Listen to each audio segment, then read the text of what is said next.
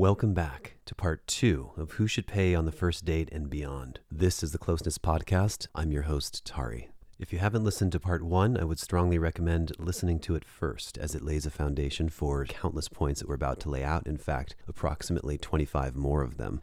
For me, this has been one of the most complex episodes to create. For one, because the arguments on both sides are so incredibly strong, but also because both sides are so passionate about what they think. Money and sex are two of the most inflammatory subjects on the planet. So I hope this podcast helps you to think a little bit differently about money and also helps you to understand your partner's thoughts and feelings and maybe, just maybe, help you shift into a new paradigm if you think it serves you. In order to create an episode like this, I did have to use a lot of generalizations, so please keep that in mind when you're listening. In our last episode, we began by posing the question, who should pay if two women are dating? With this episode, I'd like to start things off by examining two extremes. One being who we think should pay when a woman is significantly more wealthy or financially independent in comparison with her male partner. How can he feel valued, contribute, give? What role does he play in the relationship as a man if she is either independently wealthy or taking care of everything? Well, we can start to look at how a man's value plays out in life most of the time. Stereotypically, it seems to be finances, resources, paying, or even the ability to have a certain lifestyle. Now, I certainly am by no means reducing a man's worth down to paying and being resourceful. But much like women are known for their beauty, of course we know men are often known for our ability or desire to or expectation to provide. And so that was something I really wanted to reflect on in situations where I find myself providing or paying for dates. How do I feel? Though I find myself paying most of the time, do I feel the qualities that men so often want to feel, such as being valued or needed by paying for a woman's food? And I came to the conclusion that I don't. I don't actually feel needed or valued for that matter, but I do feel that there is something to taking care of someone. One of the things that makes me feel valued is when I have the opportunity to say, cook for a woman. And then not just hearing a simple thank you and then it's forgotten about, but seeing that look on her face when she's over the moon, that emotional response to how it tastes. And make no mistake, the quickest way to a woman's heart is, after all, through her mouth. So when I'm taking my time or creating something in the kitchen with her, or she's helping me, or maybe we're dancing with each other while we're cooking, or it can also be fun if she doesn't have a lot of cooking experience to surprise her with her own abilities. These are the kind of moments that really, to me, touch me. It puts a smile on both of our faces and makes for a perfect evening. I'm sure at some point I'll do an entire episode on intimacy in the kitchen. But aside from feeling valued and needed, I think when a man is at his best, he also feels directional, like he can make choices and decisions easily, like he can express leadership and take charge in a healthy way of different situations. And I also believe that women tend to find these traits attractive. In fact, I think in terms of some qualities outside the bedroom, those characteristics will tend to make a woman feel very sexually responsive. For further details, see my published works or a podcast entitled How to Turn a Woman On with Decisiveness.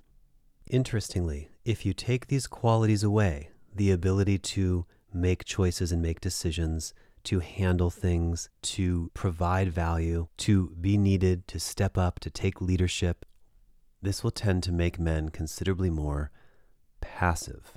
And as it turns out, women tend to not be sexually attracted to passive men. Of course, we're making broad generalizations here. Of course, you may find yourself to be a passive man who's very happy and very well loved by perhaps a more professional or assertive or dominant, or if you want to call it masculine woman, and things can be working out just fine. But it is worth entertaining the following fantasy in your mind just for fun. If you're a woman, imagine that you are in a relationship with someone where you make significantly more money than your man does. And so now imagine you're going out to nice dinners, of course, regularly, all sorts of events, performances, tickets, sporting events. We're going to explore all of this in even more depth later, but how often, ladies, could you handle paying for a man morning, noon, and night for every little detail, everything that needs to be paid for? Would that take away from your ability to relax? Would it take away from your ability to feel like a woman? Would you look down on your man or find him less sexually attractive because you're paying all the time, even though it's not a big deal for you? And if you do find that you might feel any kind of negative emotion, does it give you any more of a sense of empathy towards men who wind up paying for everything? Now, if you're a man listening, how often would you feel comfortable allowing your woman to pay for tickets, trips, dinners, all of these things that take so much resources that typically you would do as a man? How would you feel and how long would it last? Would you feel insecure? Would you feel like you're not being a man or stepping up? I don't use vocabulary like this, but would you feel like a loser? Do you feel like she would be viewing you that way? It really gives you a new perspective when you think about things from these positions, because we realize how strongly we would feel in one position or the other. And I hope it helps you realize that just because things have always been this way, or people are used to them being this way, or it's what you expect them to be, that it doesn't mean they're right or that they're right for you. It's also worth looking at the other side of the spectrum when a man makes all the money. A woman who is completely dependent on a man for resources, well, she might feel trapped or controlled, or that she has to ask permission for everything, any little thing that she might want, and that creates its own set of issues. Whoever has all of the resources could very easily use that as a position of power, or hold it over the other person's head, or as a way to keep them trapped in the relationship, or to get them to do what they want them to do.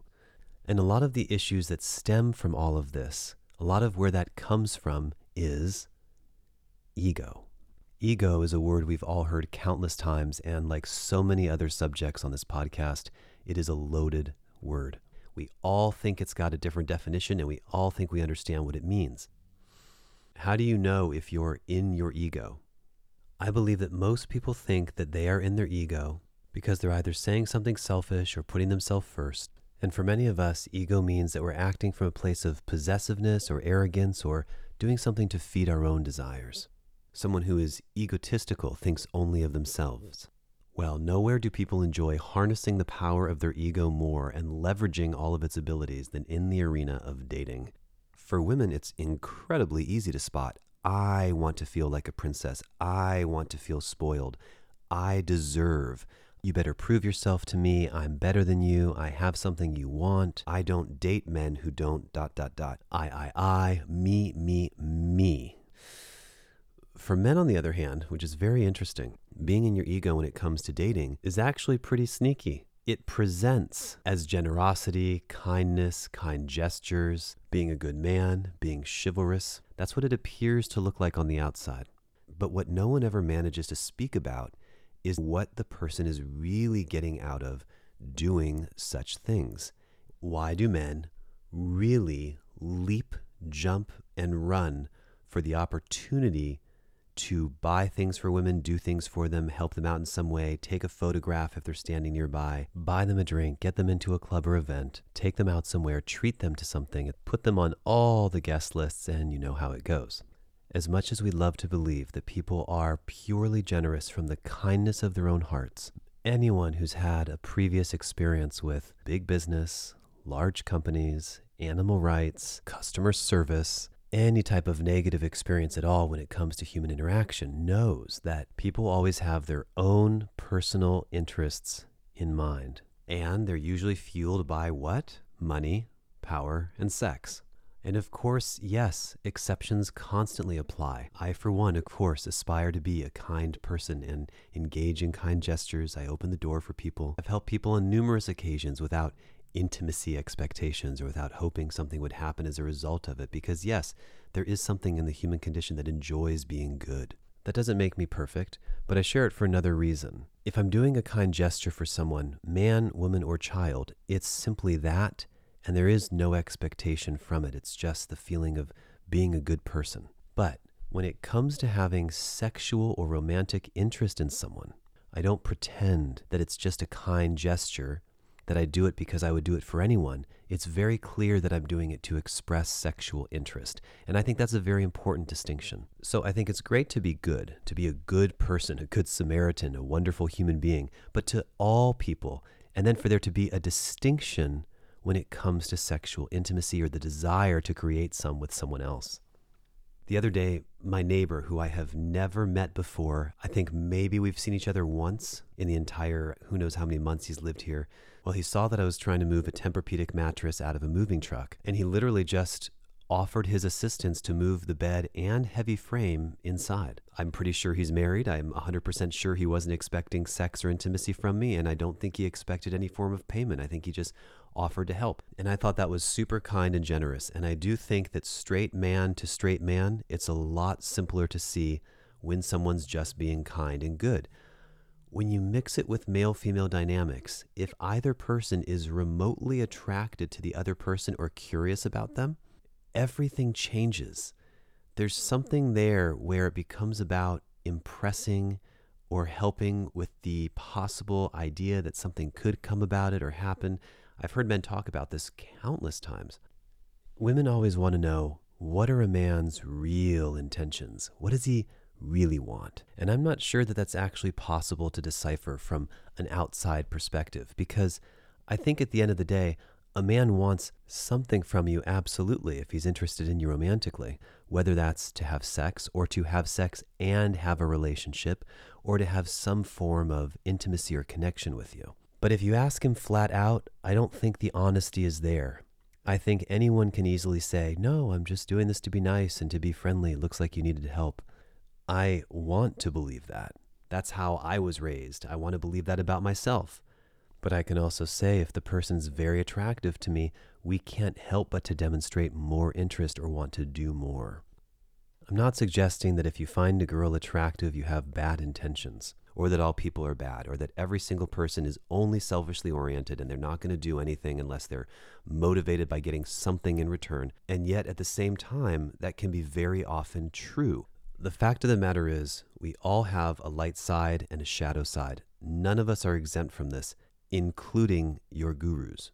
And this is the rub. This is the tricky part, because it's almost impossible to decipher when someone is doing something out of the kindness of their own heart and when they're doing it from their ego, when they're doing it to demonstrate how much money they have, how great they look, how they can provide, what they gain by distinguishing themselves from other men as they compete for your attention. And certainly, anytime resources are scarce, you better believe people are competing for your attention. For example, as a woman, you are one woman, and if you have several suitors, and if men are aware of these suitors, or even in a bar, restaurant, and see these other suitors approaching you, men want to use whatever tools they have to demonstrate why they would be the better choice.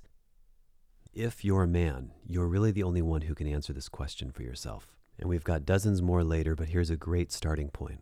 When you're paying for a woman, buying things for her, and treating her to things, is it because you want something from it? Is there any kind of exchange that you're hoping for? And quite probably, of course there is.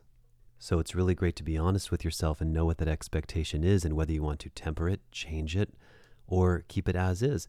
And also, don't chastise yourself at the same time. If someone's going out on a date with you, of course, we all would hope that the person isn't just showing up, gracing you with her time and presence and not doing much more than sitting there. We've got expectations about it. And so when it comes to expectations, and we spoke at length about this in the previous episode as well, it's particularly easy, especially for women, to say, oh, I have no expectations, and you should have no expectations.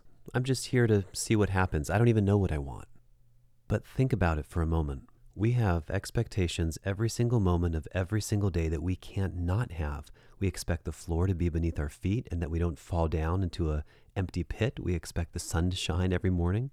We expect gravity to work. We expect that we're likely going to go to the bathroom and go to sleep at night. And some of us even expect to have a really good day. What then is different when you have an expectation about how a date goes versus how your day goes, or how a business meeting might go versus how a date goes? You can't really avoid it. So on some level, the expectation is there. And often, whether you're on the receiving or giving end of a date, you're expecting that the date is going to work out well. You want it to work. Why else would you be there? Unless you're a pessimist in which you have the expectation that it's not going to go so well for you. You may find it interesting to know that earlier on in life, I used to do social experiments with paying on the first date. Sometimes after going on first dates that I didn't feel would be particularly productive, I would just allow the bill to sit on the table. Not by having an opinion one way or another about who will pay, but just allowing it to be there. But it's really incredible to watch how uncomfortable a woman will get, or how she'll squirm, or the behavior she'll engage in while she's waiting for you and expecting you to pay that bill.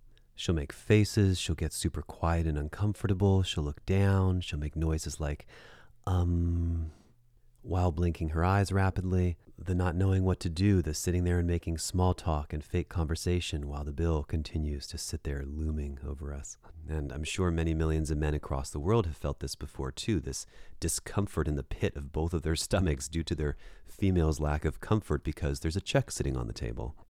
And that really transfers over to this feeling of, well, what is this expectation? What is this obligation on men's part to fund a woman's dining experience?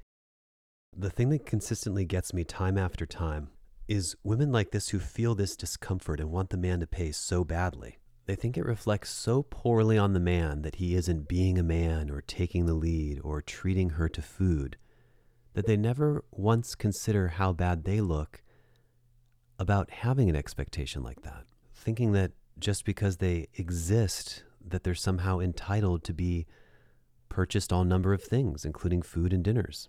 It's interesting when you say it sort of in a truthful way like that, right? Versus being chivalrous, it sounds so romantic, being generous, being kind, or saying something like, I only love a true gentleman. How does it sound to you if I say, oh, I only date real women? If she can't show me she's a real woman, I'm not interested. I don't spend time with girls who aren't ladies. Or worse, I only date young women. When you actually give it a different title, such as paying for her food, or paying so that she can eat, or buying her a meal, it has a very different ring to it. I just want you to consider that as well. If you're a woman and you find yourself regularly using phrases like, he should, or it's just such a nice gesture, or I love chivalry, or I'm old-fashioned, or I'm a hopeless romantic, all implying that you have expectations that a man does things for you, you might ask yourself, what do you do in return? What is offered? Is it anything beyond showing up and being sweet? Is it anything other than being yourself that begets this type of treatment? And no, everything is not a transaction. Life doesn't have to be tit for tat. But if you think that people are running around every day just doing kind gestures with no expectation, it's all completely just from the heart, they want nothing back in return, then you have to ask, why aren't other men being offered VIP access to clubs and bars? Why aren't men being purchased drinks? Why aren't all the homeless men off the streets? Why haven't we solved all number of issues by giving other men money? Why are you spending it all on a lady that you're interested in?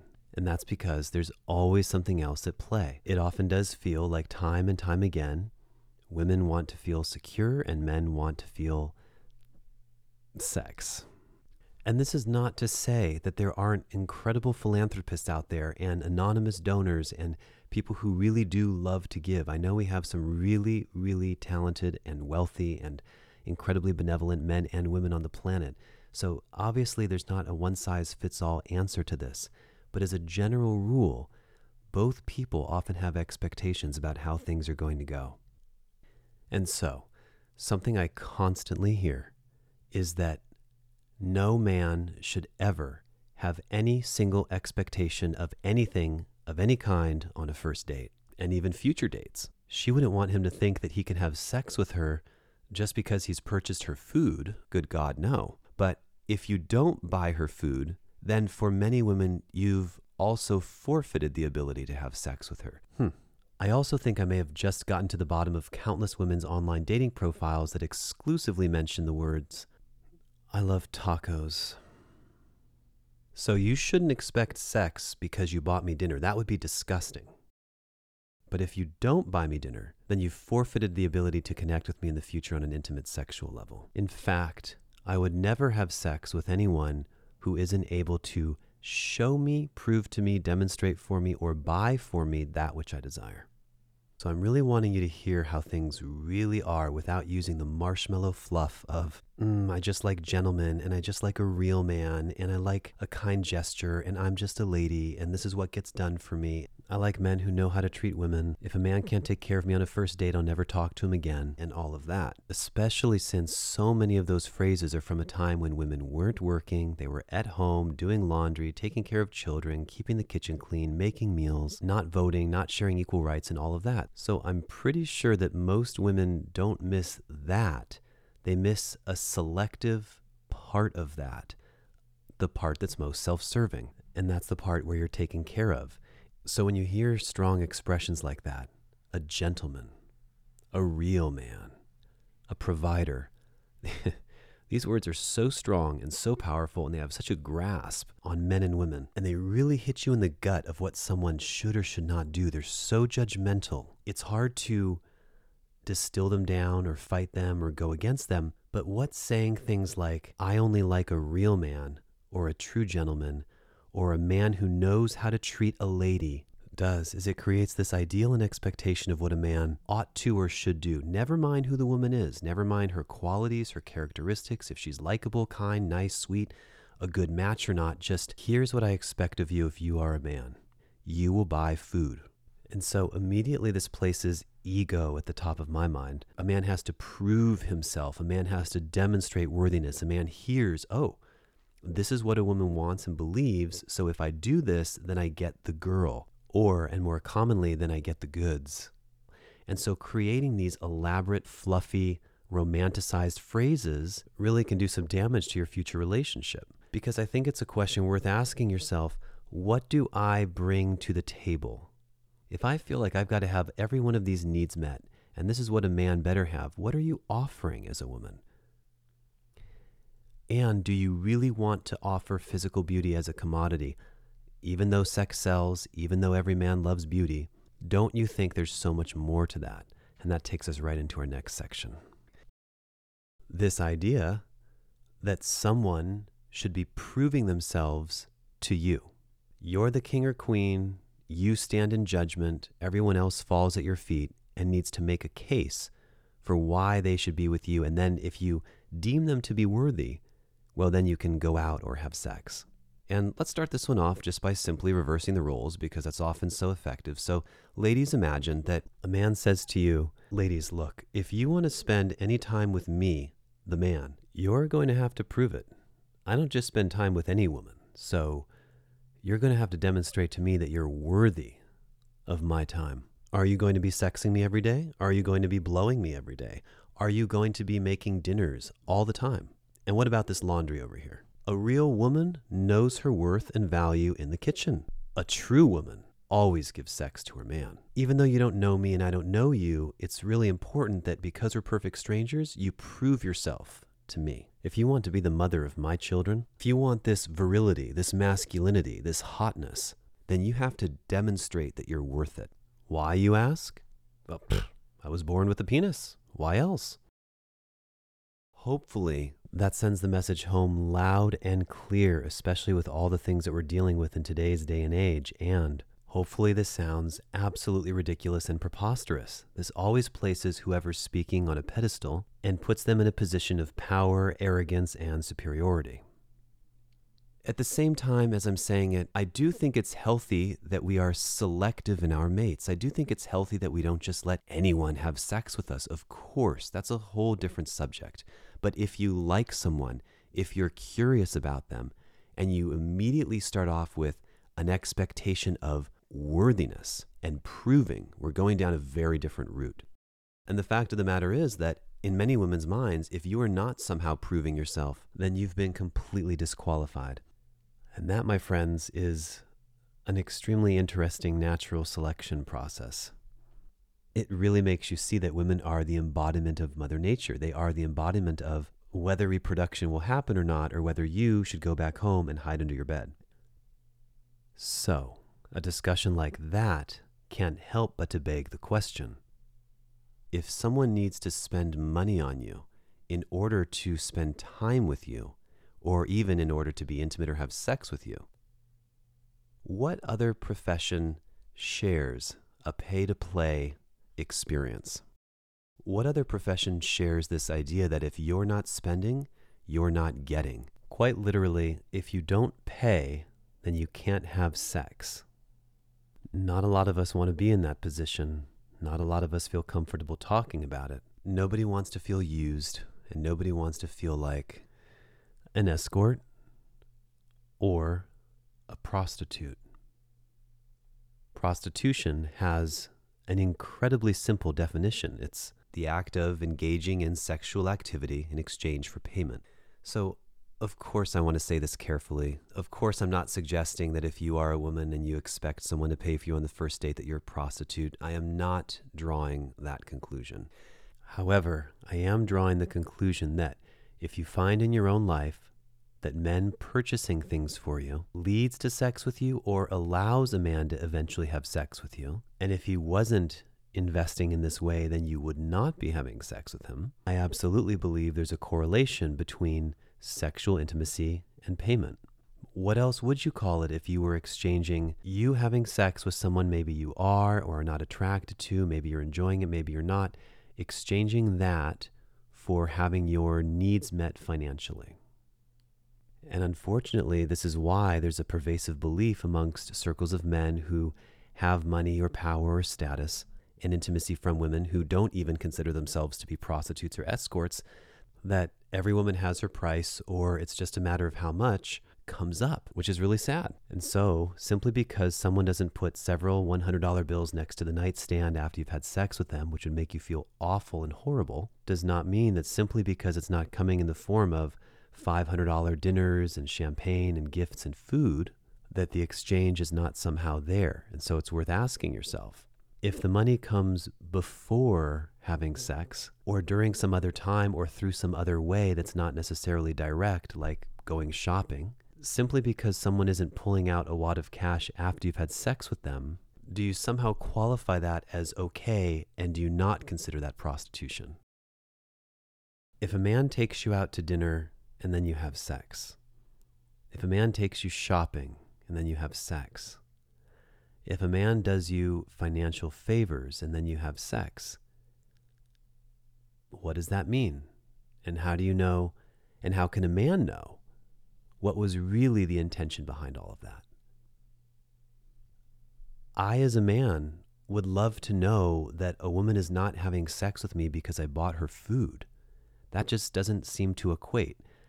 I want to know that she has sex with me because she's attracted to me, drawn to me, physically compelled to share some form of sexual intimacy. And I understand that for women it can be about the ability to provide, but I can't say enough that in these very early stages, it can go both ways. So I know we're going into some very uncharted territory, and I'm saying some very extreme things. You might be a little rattled up, and I'm not sure if you've ever explored your beliefs on this before. Maybe you haven't, maybe you have, but it can bring a lot of things to light, and that's why this discussion is great. It makes you ask yourself, what are your intrinsic motivations for offering sex or giving sex, or for offering and giving money? So watch how just semantics and wording can change so much here. We've been saying that if you have the expectation that money should be spent on you by way of gifts, food, and events, self-care, and your social life, there's another way you can look at this as well. Have you ever found yourself saying something like this? I won't ever have sex with someone who can't afford to take me on a first date. I won't be intimate. I won't be involved with, I won't get into a relationship with a man who can't even do the simple task of taking me out on a first date. I know what a real man is. Real men know what real men are. And if you need to even ask, then I don't even have to explain, and I'm not going to be with you. I won't be spending time with someone who can't afford me or afford my lifestyle. I feel like if we are honest with ourselves and we really look within, there's a very direct correlation to what that symbolizes. Now, at the end of the day, there are still two things that will be true. I can say all of this. You can reflect on it all you want, and women will still feel better when a man pays for the first date. And they'll think that there's something literally mentally wrong with anyone who thinks otherwise, that that's just not how it goes. And number two, you can in fact live that way. You can live a very full, happy life with your husband, always taking care of things while you frolic and play. However, it's really worth giving your attention to these things, because that mentality does sound a little bit like consciously choosing to enslave yourself. It's worth knowing if you mind or you don't mind working your butt off so that someone else can play and enjoy and be free while you toil away at work. And from my perspective, I'd much rather have a mutually enjoyable experience than having to give up a large portion of my life so that someone else can just be having a good time. Speaking of giving it up, When it comes to sex, we all know we need consent from a woman for this to happen. She has the final say-so of whether or not you will be having sex with her as a man. They are the undisputed gatekeepers. However, oftentimes when you hear a woman speaking about having sex, she refers to it as though she's not actually taking part in it, or as though it's not something that she's enjoying as well. She's giving something up. Giving it up. A sacrifice, a surrender. Women often refer to it as letting him have some or letting him get some. Men often say, I got some last night. Married women endlessly refer to giving their husband sex. I gave him sex last night because I thought that's what he wanted, or I thought that's what I should do. Even the thought of, I'm going to give him some tonight. The woman who's speaking like this, at least from my end, it sounds like she's not getting anything back in return. There's no pleasure in it for her. She's not getting any enjoyment. In fact, it's a sacrifice of some sort for her to give something up to a man. I mean, does she keep her little vagina in a cupboard, in a box, totally separate from her? And is she going to unlock it tonight and give it to her man to play with for an hour while she reads her magazines and does her nails? Or is she actually taking part in this co-creative sexual experience as well? Is she sacrificing, not feeling it, not enjoying it, not savoring it? It's just him getting all the enjoyment? Or is there something more going on here? Sex for me has always been a mutual exchange, very much a connection between two people. And in fact, I've always felt that women have it even better than men. They can feel so much and sense so much. Their whole body ignites with pleasure and sensation. They feel it everywhere, not just in one place. Plus, it's on the inside, so it's so much more internal. It just feels like you get such a richer experience compared to the sort of genital-centric focus that a man has to have when he's having sex. We can go down all sorts of rabbit holes with this, but I think it's really important just to understand when it comes to this idea of paying, do you feel inspired to do so?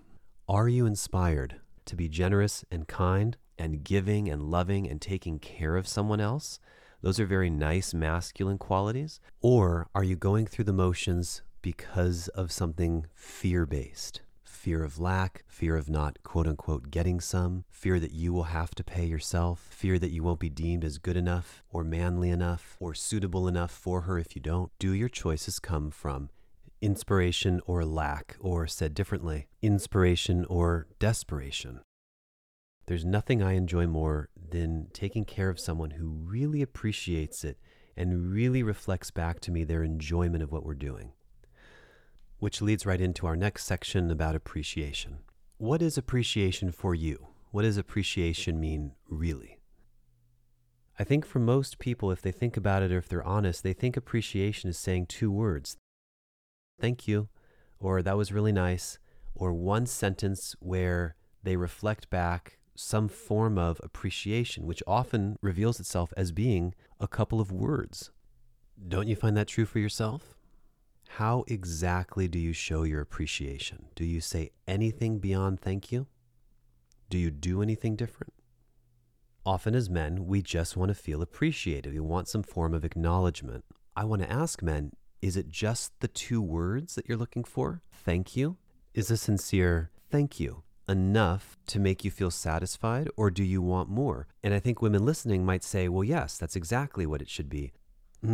We do want to give selflessly. And again, I am one of those people who has given without expectation and taken people out just for the sheer joy of doing so. But there is sort of an odd thing when you have a deflated sense of appreciation, especially if you yourself have put more thought into something or if there's more money involved.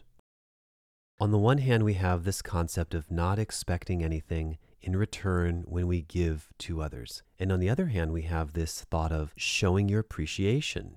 One should always be appreciative or be grateful or give thanks for what's given to you. Sometimes it can be very difficult to discern if someone is authentically appreciating you, since there's no way to tell for the most part if it's real or not. You have to go exclusively by sensation or what you feel in your body. And it's tricky because you can fake it. So when I'm talking about not expecting it, I don't mean pretending to fumble through her purse or her wallet, to pull out a credit card, and then you say, no, I got it. And they go, are you sure? And you say, I'm sure. And they go, oh, thank you so much. I don't mean that nonsense. But I think when you have something done for you again and again and again, day in and day out, people taking care of you or cleaning up after you or giving money to you or purchasing you gifts or buying you dinner, then I think that kind of person can't help but to get used to it. And so all they can say is thanks or thank you, I really appreciate it. Whatever sentence comes out of their mouth, but I'm not sure that it really hits them in that special place. Whereas there's nothing I like more than at least being under the impression that someone really is deeply appreciating it. It's hard to tell, it's hard to know, but I do feel like at least I try to calibrate myself in a way where I can know for sure. We're really getting close to touching on something so groundbreaking. Women, imagine for a moment that you know how to cook really, really well. You want to really impress a man. This could be a first date, it could be a 10th date, or it even could be something you're doing for your lifelong partner. So you want to prepare for him an incredible homemade dinner this evening. You set the table with a nice tablecloth and linens. You spend hours in the kitchen preparing some sort of delicious feast. You really like the guy. You get your hair done, you wear something really pretty, maybe you purchased a new outfit, and this guy arrives, and you, of course, have done all of this with zero expectation in mind, right? You said to yourself, this is just like when a man asks me out on a date or does something nice. I want him to have zero expectations, so you also told yourself you have no expectations, yes? It would be really crazy for you to expect him to show tons of appreciation, get a little frisky with you afterwards, make out, maybe make love, maybe have sex. You're just cooking out of the kindness of your heart, just for fun, right? So he arrives and says nothing about how your house looks or how clean it is, how nice you look or how pretty you are, how nice the table looks, and even nothing about how the dinner tastes. He's not mean or rude. In fact, there's nothing negative about him, but throughout the course of dinner, he doesn't touch you once, doesn't make prolonged eye contact, but doesn't seem particularly disinterested to be there. He's just there. But as the night progresses, you realize you're almost expecting some appreciation because there is none. He's not thanking you for anything or making faces like the dinner tastes good or demonstrating with his face or body language that he's enjoying himself, which is kind of all you invited him to do. You didn't say, please come over with expectations. You said, I'd like to cook you dinner. You really like him. You welcome his touch, but you get none. And at the end of the night, he thanks you graciously, smiles, and says, I should probably go. You know there's something deep inside of you. One, that either got your motor going and you're even more curious and you want him even more, or you're a little crestfallen. You're like, dang, what does it take? Like, what happened? What did I do wrong? Maybe you take it personally, or maybe you assume he doesn't like you altogether. But there's a bit of a sense of, I did all this for nothing. You don't want to believe that. You don't want to think it was all for nothing. You want to believe that you did it selflessly. You want to believe that you could just enjoy your own cooking and had a nice evening with someone you like. But if it goes absolutely nowhere, can you not help yourself but to have fallen expectations that you didn't even know you had, or you knew damn well that you had? Of course. Why? Why can you not help yourself but to feel a little bad or uncomfortable, a little expectant? Because the investment was so great. You took so much time and energy out of your life to prepare for this man. It's so much energy. So now consider something that you're really good at, whether it's at work or it's a hobby, an activity that you know you do really well, and it's taken you a long time to get there. Now imagine that for whatever reason, you're going to teach a perfect stranger about what you do. You're going to give them all your secrets, all your energy, everything you know. You're going to condense 20 years of experience into one lesson so that this person has a really strong head start. So imagine you spend all this time, maybe several hours, teaching and explaining, and they're nodding and taking it in. And at the end, they just say, well, thank you so much. That was nice. I appreciate it. And then maybe instantly get on their phone or go do something else or just leave after you spent several hours and they just say that one sentence. Thanks, dinner was great. Thanks, I appreciate the lesson. If you do think that's all you need and that's enough, on both of these situations, the one where you invite a man over and the one where you teach him a skill, could you continuously sustain yourself doing that multiple times a week or a month?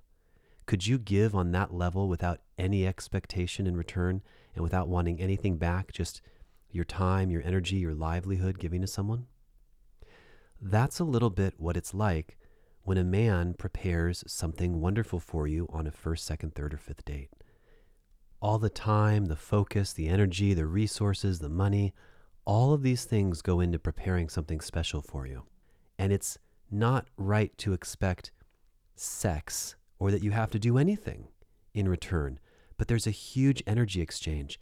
And I think sometimes it just gets lost on women that they just expect favors, bonuses, trips, drinks, experiences, VIP access, all of this stuff just because, for no other reason than they think they deserve it.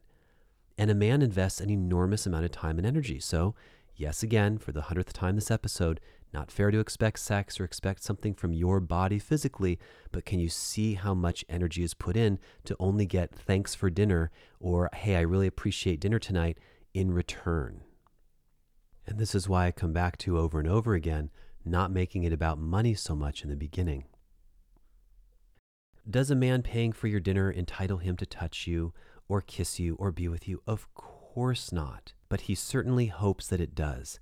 And you certainly can't help but feel, I don't want to be obligated to do something I don't want to do. And how can you not feel a little obligated if you get all dressed up, you get taken out to dinner, doors are opened for you, chairs pulled out for you, after dinner experiences, maybe a night on the town, drinks purchased, listening to you talk for multiple hours, tuning into you, being present with you, being there with you? Is it all just because that's what you deserve with every man you come into contact with? And I want to conclude with talking about surprises for a moment, because expectations and surprises do tie into one another. Most people want to be pleasantly surprised when they're taken out, particularly women, to not know what's going to happen, to not be able to see the future, to have something be a pleasant surprise. Can you have a pleasant surprise or a surprise of any kind with high expectations, or if you're expecting a man to take care of you all the time? Something can't happen over and over and over again and still leave you feeling surprised or special. Sometimes, especially with expectant people or people who want to maintain a certain lifestyle, very quickly it shifts from being purchased a special gift or receiving a special dinner, suddenly an expectation becoming the necessity to purchase every plane ticket, concert ticket, cruise ticket, beverage ticket, raffle ticket, parking ticket. You get the idea. All right, the next section deals with a lot of inner work for both men and women. We're starting with ladies first. And it's going to be a series of questions for you to ask yourself. You can pause the audio if you like, or you can think through it quickly. I do recommend pausing. But if you're not really interested in doing some mental work, you can just jump ahead about 5 minutes or so to the 53, 54 minute mark, or to the point where I'm not asking any more questions. Okay, let's take a look at some core beliefs if you are a woman. Do you believe that simply by virtue of being born a woman or born female, you deserve and are altogether entitled to an all-access pass to a man's bank account? And do you differentiate based on how long you've known him? So do you feel like you deserve it if you haven't even met him yet? He's someone who's about to take you out, or you've only gone on a few dates together. Do you feel entitled to his bank account or things that he can purchase you with it if you've been dating for a few months? And do you feel entitled to it long term, like if you're married? Do you have the simple belief that you should be treated to things, that people should buy things for you, no matter how small or big, whether it's a dinner, a coffee, a tea? If you do, what is your reasoning behind that? Why do you think you are owed this or deserve this, or that's just what should be done? Do you believe that your status or the way you carry yourself and walk around, the kind of sunglasses you wear, purse you have, and shoes you wear, entitles you to having men make purchases for you? Do you believe that because of how you look, your physical beauty, or how you've made yourself look through waxing, threading, shaving, trimming, dyeing, implanting, and exercising, or more specifically the shape of your thighs, butt, boobs, etc., is an even exchange for a man or another individual to purchase things for you? Do you believe that men are put here on this planet or serve the purpose of, or are here to simply provide for you or provide for women? Or do you foster a belief that part of being traditional, regardless of your roles, involves men just taking care of women no matter how much money they make? Do you have a belief or expectation that if a man takes care of dinner or events on the first, second, third date, that this should also carry through to the relationship and forevermore?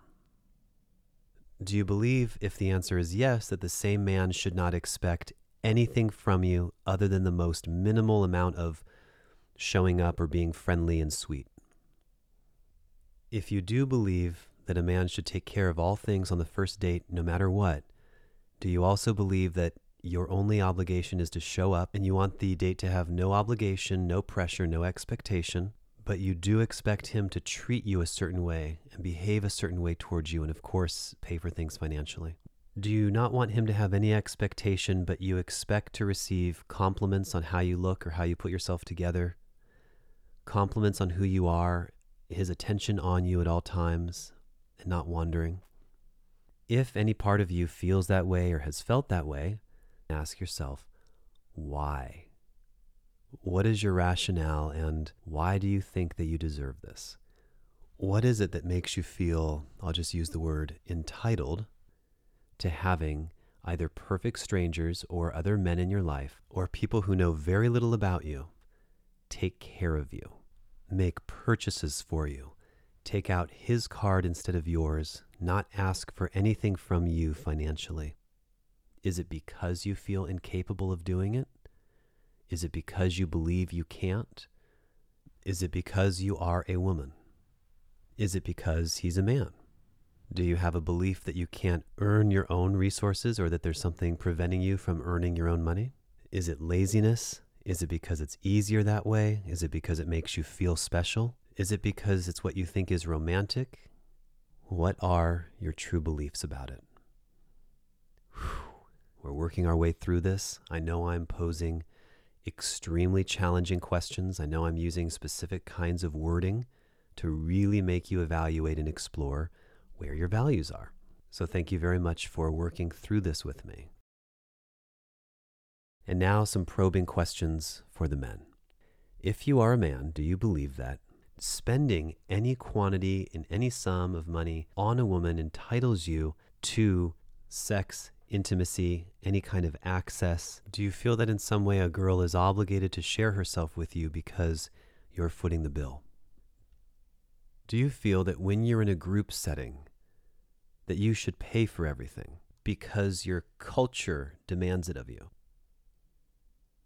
If you've paid for the previous 5 dates for a lady, and then you go out to a social gathering where you're with her friends or your friends, and the bill comes, do you feel obligated to pay for her? Would you be embarrassed if you didn't? What would your friends think if you didn't? Do you pay because it makes you look like the better man, the better person, because you think that's what being a gentleman is? Or do you pay because you have so many excessive amounts of resources, so much money, you don't know what to do with it, and so it's just a no-brainer? Everyone else doesn't, you do, so you might as well just pay for everything. Do you do it because you'll get the respect, admiration, and appreciation from those around you? Do you feel like you pay for women so that you can look good? Do you pay for women or take women out so that you have a better chance of getting laid? Or so that you can have the opportunity to connect with her on a deeper level afterwards? Have you noticed a trend of women having sex with you when you do pay for the first date, and so you maintain this as a habit from a very early age because you notice that you were rewarded for doing so? Do you treat because it makes you look like the alpha male? Do you play the game? Have you noticed that certain women expect certain things, and when you do them, you get sex? Do you pay for things for women and other people because it gives you a strong sense of control over them? Do you pay for women because you've noticed that no good deed goes unpunished and that people feel a sense of obligation to you? And so when you do something, people constantly feel like you are owed back for what you paid for. Do you find yourself often paying for things that you can't afford, or paying for things despite having a sick feeling in your stomach? Do you find yourself feeling somewhat tense, ill, or uncomfortable about not even thinking you should pay for something, not even wanting to, but the prospect or the possibility of getting her is just so damn good, so you do it anyway? Do you believe that you just love to do it? What feelings does paying give you?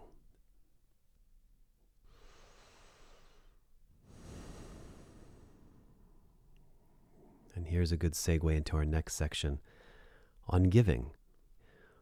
What does it mean to you if someone tells you that they are, or you tell someone that you are, a giver? Many women are giving by nature, and many women feel that they give through their nurturing or their honesty or their sincerity or their time and their presence. Many people who are very generous probably know that it's not the case that you can just give and give and give and give and give and give some more without eventually becoming wiped out, whether it's financially, energetically, and you're feeling exhausted, or emotionally. If you give too much sex without feeling fulfillment in it yourself, there's no way that resentment, frustration, and exhaustion is not going to ensue. Most women know that they can't give indefinitely. They find it exhausting, overbearing, and they don't want to feel like they're in a constant position of endlessly giving. And yet, and here's the biggest point of all this, many women also hold the expectation that a man should infinitely, indefinitely be generous and giving of his resources for his entire life without any end in mind. No one in life can give endlessly of themselves without feeling, number one, depletion, and without feeling, number two, some form of expectation in return, even if all you're expecting is appreciation. So for the most selfless of us all, what are we getting in return? And I'll invite you to consider again if simple appreciation or someone saying the words thank you is enough. But psychologically on the inside, what's happening? You also get to feel ancillarily needed, loved, wanted, desired. We're always getting something out of what we're doing, even if it appears at the onset that someone is very giving in nature. Of course, the mandatory disclaimer is it's not to say that everything has to be transactional, a tit for a tat. I do this for you, you do this for me. I scratch your back, you scratch mine. Many people live their life this way, but it doesn't need to be where you're keeping lists and comparing and only keeping things 100% equal. Also, that becomes very tiring and annoying. But the gray area is what we're focused on here. And it certainly doesn't need to be the case that every gesture is reciprocated with another gesture in return from you, back and forth, back and forth. And yet, almost anything we can look at in life has its basis in give and take, ebb and flow, day and night, life and death. The way a wave comes out and crashing down and then gets sucked back into the ocean, the way seasons work. It's a breathing, an in and an out, a back and a forth. And so it's really about finding that balance. You cannot give indefinitely without having some resentment occur if there isn't a natural ebb and flow, give and take in the relationship. Although it can be very arbitrary what that give and take in the relationship actually is. So, ladies and gentlemen, what are you giving in your relationship or to your lover or to the person who you're just sleeping with right now? What are you giving them of value in exchange for what you're getting? Entitlement. It's a very interesting word, isn't it? Doesn't it sound nice after all when you say, everyone alive on this planet deserves to be happy. Everyone deserves and is entitled to fresh water, a place to sleep, a clean home to live in. Everyone is entitled to have food, shelter, and water. Contrast that with how you feel when you listen to a few of these phrases. A man is entitled to sex anytime he wants it. A woman is entitled to a man's money anytime she wants it. A woman, by virtue simply of being born, is entitled to VIP access, special access. A woman is entitled to getting in the door first, including special events and clubs and fancy VIP access-only retreats, trips, cruises, adventures, all free of charge because she's entitled to it because she just happened to be born female. Can a man do and have whatever he wants simply because, well, he was born a man? And hopefully in hearing all of these and the constant switching back and forth, you have a resounding no as your answer. All right, let's take a look at another very interesting scenario and one that I can equate a couple very personal stories with. What happens when the female partner earns way more than her male counterpart? Let's say, for instance, the man earns something to the tune of $40,000 to $60,000 a year, and she earns $300,000, $500,000, $750,000 a year. Is it still a man's job, obligation, responsibility, duty as being a man to pay for everything or to pay for the first several dates? Is taking turns appropriate or splitting it 50-50? Does that feel right? If a man asks or requests that a woman pay more than her share, more than 50% because she earns more, how will she feel about it and how will that affect sexual attraction? What if he makes $25,000 or $30,000 and she makes $70,000, $80,000 or $90,000? What if he's making $20,000 a year and she's making $500,000 a year?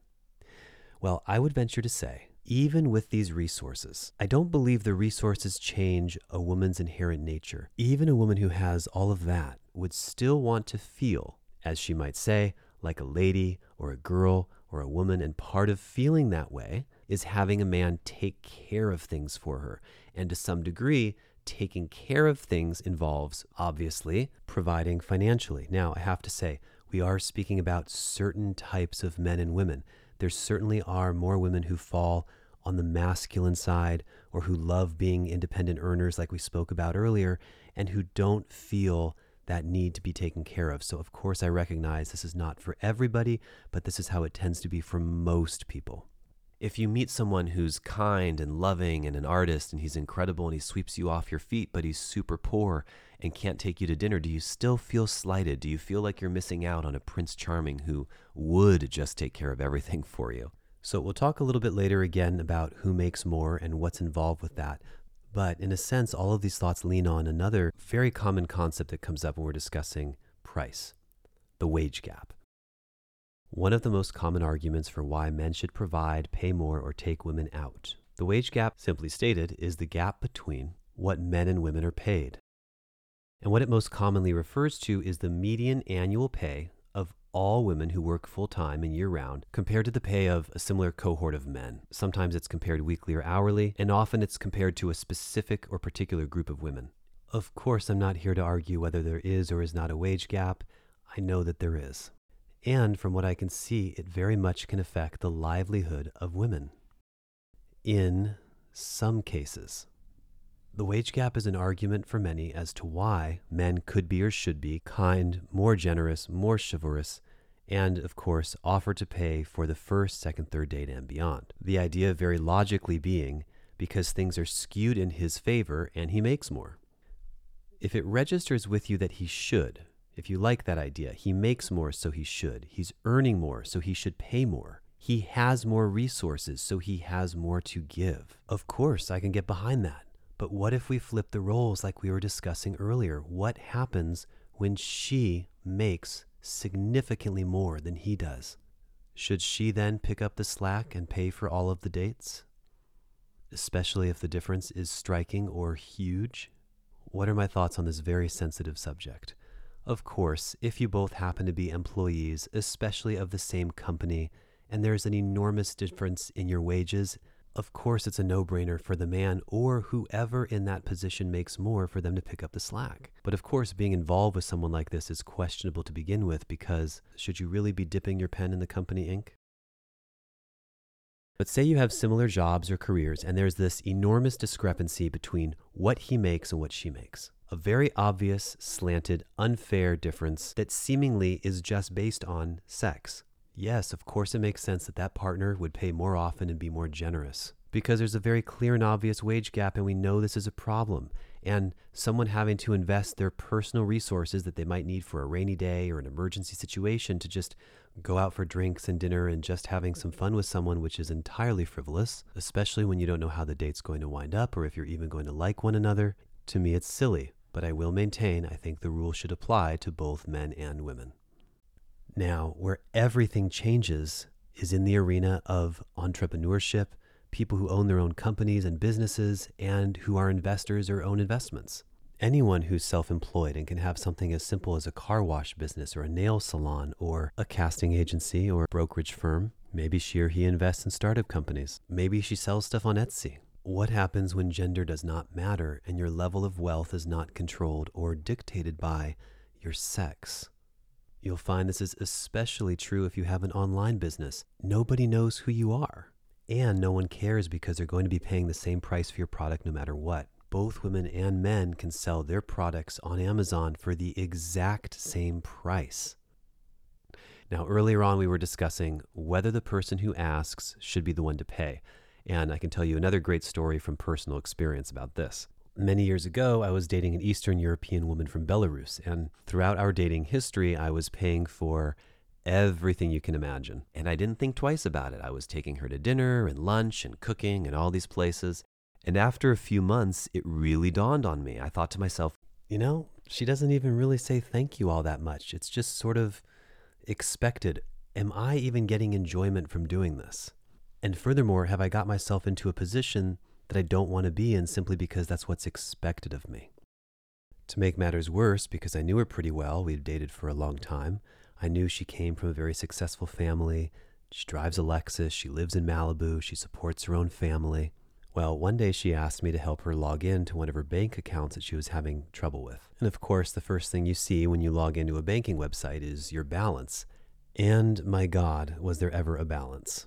Several $100,000 in cash, not wrapped up in investments, not her parents' money. Well, not only was that significantly more than I had at the time, but this was only one of her several bank accounts that she had told me about. So one day she invited me down to Malibu and suggested that we go to lunch and even picked the place where we should go. I think the total of the check probably came to around $50. And as usual, when the bill came, the waitress slid the bill in my direction. So I let it sit there for a few minutes. She let it sit there for a few minutes. And we waited and waited and waited. So I said to her, "Ty znaешь, Soneczko, it would really make me feel valued and appreciated and loved if you took me to lunch once in a while." Simple, clean, elegant.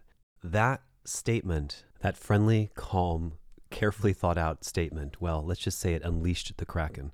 What followed was an aggressive, combative slew of insults, attacks, degradation, and all-out war. The things that came out of this woman's mouth. "How dare you?" she proclaimed.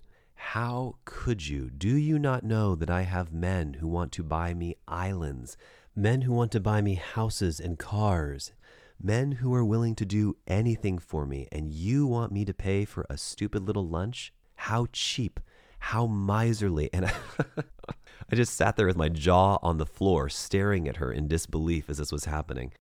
Obviously, this was the beginning of the end, but it was also the beginning of many absurdly lengthy discussions about exactly what the man's job, role, and obligation is in the relationship. And in case you may have missed what's really important here, let me break it down one more time. All of her insults dealt with being cheap, being miserly, which was shocking how she even knew this word. All of that negativity pointed outward, attacking someone else. But who was the one who was being cheap? Who was the miser? And yet she had absolutely no issue whatsoever about being furious that I wouldn't pay for one little lunch. Now, granted, this was also a woman who had that poor affliction of referring to herself as a goddess, a love deity, a Palladian beauty. That's from another planet if you didn't know. Interestingly, years later, I wouldn't say I got an apology, but there was a point where some words were exchanged. Something about, well, I was young at 30 years old. I was learning and figuring things out, and I think make up for her behavior, even though the words "I'm sorry" never passed her lips. She went on to tell me that apparently in her country, men would stumble over themselves for the opportunity to buy her flowers. In fact, she showed me several photographs of the vast, ornate arrangements of bouquets she once received. I observed these photographs of her. In fact, I believe I still have them, gazing with a hollow stare into the camera with pouty lips, looking as though she might be mildly agitated, with skin that looked as though it was made of porcelain, much like a doll. She later would run out of places to put all of the flowers in her house because the arrangements were so abundant. The suitors were so many. This is what was done in Belarus, she would proclaim. This is how all men would behave towards her. This is what she was used to. They begged for the chance to pay for her, she would say. They loved demonstrating their manliness and loved to spend all of their money and resources on her. Never mind if they didn't have a car or a nice home or anything like that, as long as they were spending their money on her. If there are two sides to every equation, someone who's being paid for and someone who's getting something as a result of their paying, hopefully we can acknowledge that there isn't really such a thing as someone who is truly delighted each and every time to take care of every bill no matter what. There is always a give and take. There is always some form of expectation. If you do think that men exist to simply give and give and give endlessly and relentlessly from their bank account, consider this. Imagine you're on a date with a man who you find very attractive and you're out in the city doing some fun things. And when it comes time to have some gelato, he stands there and allows you to pay. And when it's time to go see a movie, he just lets you pay. And when you go have dinner afterwards, somehow and amazingly, he just lets you pay. The check comes, he just pushes it over in your direction. How long could you handle that for? How many days, dates, or hours could you take him expecting you as a woman to pay for him? What would you do? Would you speak up, run away, or if you were passive aggressive, call your girlfriend or guy friend to come bail you out? At what point would you not be completely shocked, even if you just went on one date? I think it would take precious little for you to never speak to that person again or never want to find yourself in that position again. So one, I'd like you to see how abnormal it feels for you to pay for something all the time for someone else. It doesn't quite feel right. And number two, how deeply rooted your expectation is that you should not be doing this. How strongly you feel you're knowing this is not something I should be doing. Number three, I hope I drove the point home, just how absurd it can start to feel for one person to do endlessly all of the paying and all of the taking care of. When would someone feel taken advantage of unless they have so many resources that it's just not a big deal? Imagine for a moment what your bank account balance is, and then imagine that you had in dollars the equivalent of a couple bucketfuls of sand, and each grain of sand was worth $100. It wouldn't matter. And so, of course, for those who are really doing well, or for whom money isn't a concern and who don't have to pay endless bills and live month to month, then it becomes a very different story when you're providing for someone else because it's so easy. It's like oxygen. Sometimes you come across men who proclaim how much they love it and how they don't understand other men who don't like to pay for women. It's just something natural for them. Oh, I love to take care of women all the time. I always treat no matter what. I never let a woman pay. I don't think that these things are often rooted in the true joy of it. I think there's something behind it, a wanting to look good, an acceptance, wanting people to like you, wanting to feel good, or of course, having the expectation for something more. And I can say that even as someone who has been in familial situations where one person in the group has the most abundance, the most resources. And so it really makes them happy to be able to continue to pay, because if they didn't, then the entire rest of the group would not be able to participate or enjoy or have such a thing. So it's a very fine line and it's a very fine balance. If you think about it, even most parents don't want to be caught stuck paying for their children for the rest of their lives indefinitely. Of course, the most wealthy ones always set their families up, for the most part, to be taken care of for generations to come.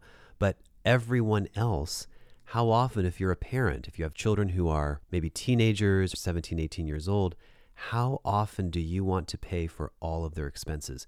College, sheets, bedding, food, vacations, gas, insurance, health insurance, trips. It's endless. So we're saying that part of being able to be generous is having the resources, having the ability to give back. And that's actually an excellent argument for why money is not the root of all evil. If you enjoy contribution, caring for others, helping, treating others, showing others experiences that they otherwise wouldn't have had before, whether it's something like feeding the homeless all the way up to being able to take a family member or a loved one on a trip or vacation, well, you need money to do that. You need large amounts of money to do it. You don't just want to do it once. You don't want to take mom to Paris once and then never have an opportunity like that again. How nice would it be to take the whole family on vacation? How nice would it be to replace 1 or 2 or 3 cars for family members, brand new, when one breaks down or when it's time for a new one? So just a little food for thought about how nice having resources can be. As we get ever closer to the conclusion of part 2 of Who Should Pay for the First Date, let's take yet another perspective, this belief in women that men love to do it. No, you insult me by not letting me pay. It is insulting by not letting me pay. Please, please, put card away. Men love to pay. It is in our nature. It is what we do. It is providing for women. We were talking earlier about whether or not men love to do this, and I gave you a few stories and examples of why I think that's silly. Now I want to add another concept, secondary gain. The idea that you do something because it seems like it's out of the kindness of your heart, but there's something in the background that you're gaining from it. So a simple example to clear all of this up. Imagine a man calls you on the phone, whether you're a man or a woman, and says, "Hi, I could really use $150 to go out to dinner tonight. I'm kind of in the mood to have a steak and lobster. Can you give me some money?" How many of you would do that with no expectation? And how often would you be able to do it if you started to receive regular calls? In other words, started going on regular dates with someone. How often would you be able to spend $150 on a perfect stranger who you don't know anything about, who just flat out asked you for money and said you could join too if you want? Do you love it? Do you love paying then? Does it give you great pleasure to do so? Would you tell him, absolutely, put your wallet away, I've got this. Let me regularly take care of this for you? For most of us, that sounds absolutely absurd. And even if you would do it once as a kind gesture, or because you have nothing else better going on, or because you might think it's an opportunity to make a new friend, or because you believe in contribution and this seems like a sign from the universe for you to take action, well, you are getting some sort of secondary gain out of it because you feel good because you're contributing. But what would it take for you to continuously take them out on dates, or nights, or dinners? Why then is there any difference when a man asks a perfect stranger who happens to be a woman out on a date? If you think it would be absurd to pay for perfect strangers to take them out on dates, just random people of the same sex, assuming you're heterosexual, then why on earth does it feel so okay or natural or acceptable for a man to take a woman out and not assume that he wants something more than that? Meaning, it's not always necessarily from the kindness of his own heart. If you're a straight man, what would it take for you to walk up to other men on the street and just start planning things for them? Hey, you seem like a nice guy. Why don't I send you to Hawaii with me next weekend? Hey, you seem like a cool guy. Why don't we go to dinner and I'll take care of it? Why then do you love doing it for women so much? Well, the truth of the matter is it's because you hope you're going to get something out of it. Because with all things being equal and you're taking someone out on the first date, you know nothing about this person. What's there? What do you have to go on? Other than one's female and one's male. The flip side for men is also worth examining as well. Men, how long would you continue to pay for a woman that you are seeing, where you've sort of been expected to pay all the time or you've insisted on paying all the time, if she stopped having sex with you completely? What I'm trying to say here deals with not being deceitful. It's okay to pay for women. It's okay to say you love to do it. It's okay to say you want to do it. But let's not get ahead of ourselves and say, I would do this for anybody. You want to do it for women specifically. For the most part, you're interested in a date, some intimacy or sex. And if you're aware of that, you have consciousness around that, you can speak that, more power to you. Nothing wrong with saying, I love treating women because it generally means that I'm liked more, or even that I wind up having sex. Those are hard things to admit, but truth is so much better than trying to paint yourself up to be such a heroic figure because you're so kind and so generous, and this is the only reason why you do it. And yes, of course, I'm speaking to a particular subset of men and not every single man on the planet.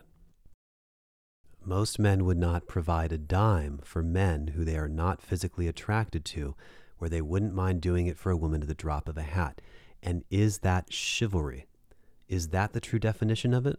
I think it's really important for women to understand this side of things, to not go through life thinking that men are simply kind-hearted souls and only want the best for you and want to take care of you with no expectation in return. I wish we lived in a world like that. I think it would be incredible to live like that. I love Disney movies too. I cry in them. I wish things were a little more like that. And yeah, I'm the guy who also has paid for dinners out of the kindness of my heart and just because I'm able to, but it's just not the norm. When we talk about all these romantic gestures, about taking care of women, about doing things on the first date, very seldom do we also then speak about the aftermath. What if a man puts an enormous amount of effort into having an incredible evening with you, and to creating something perfect with you on the first, second, third date. And during or after, at best, all you can manage to say is, I'm not into it. I'm not feeling it. I have no obligation to do anything or continue. And as soon as someone says, I'm not feeling it, then it's like game over. Doesn't matter what he thinks, doesn't matter what he wants. You're not interested. So it's as if all the effort, all of the resources or meals or desserts or whatever you did that evening, it just goes out the window. It's just disposable.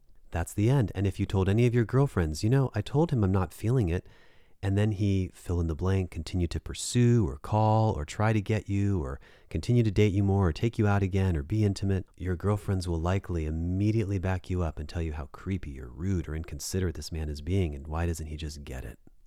Why do I bring all of that up? It's so powerful in understanding the whole story.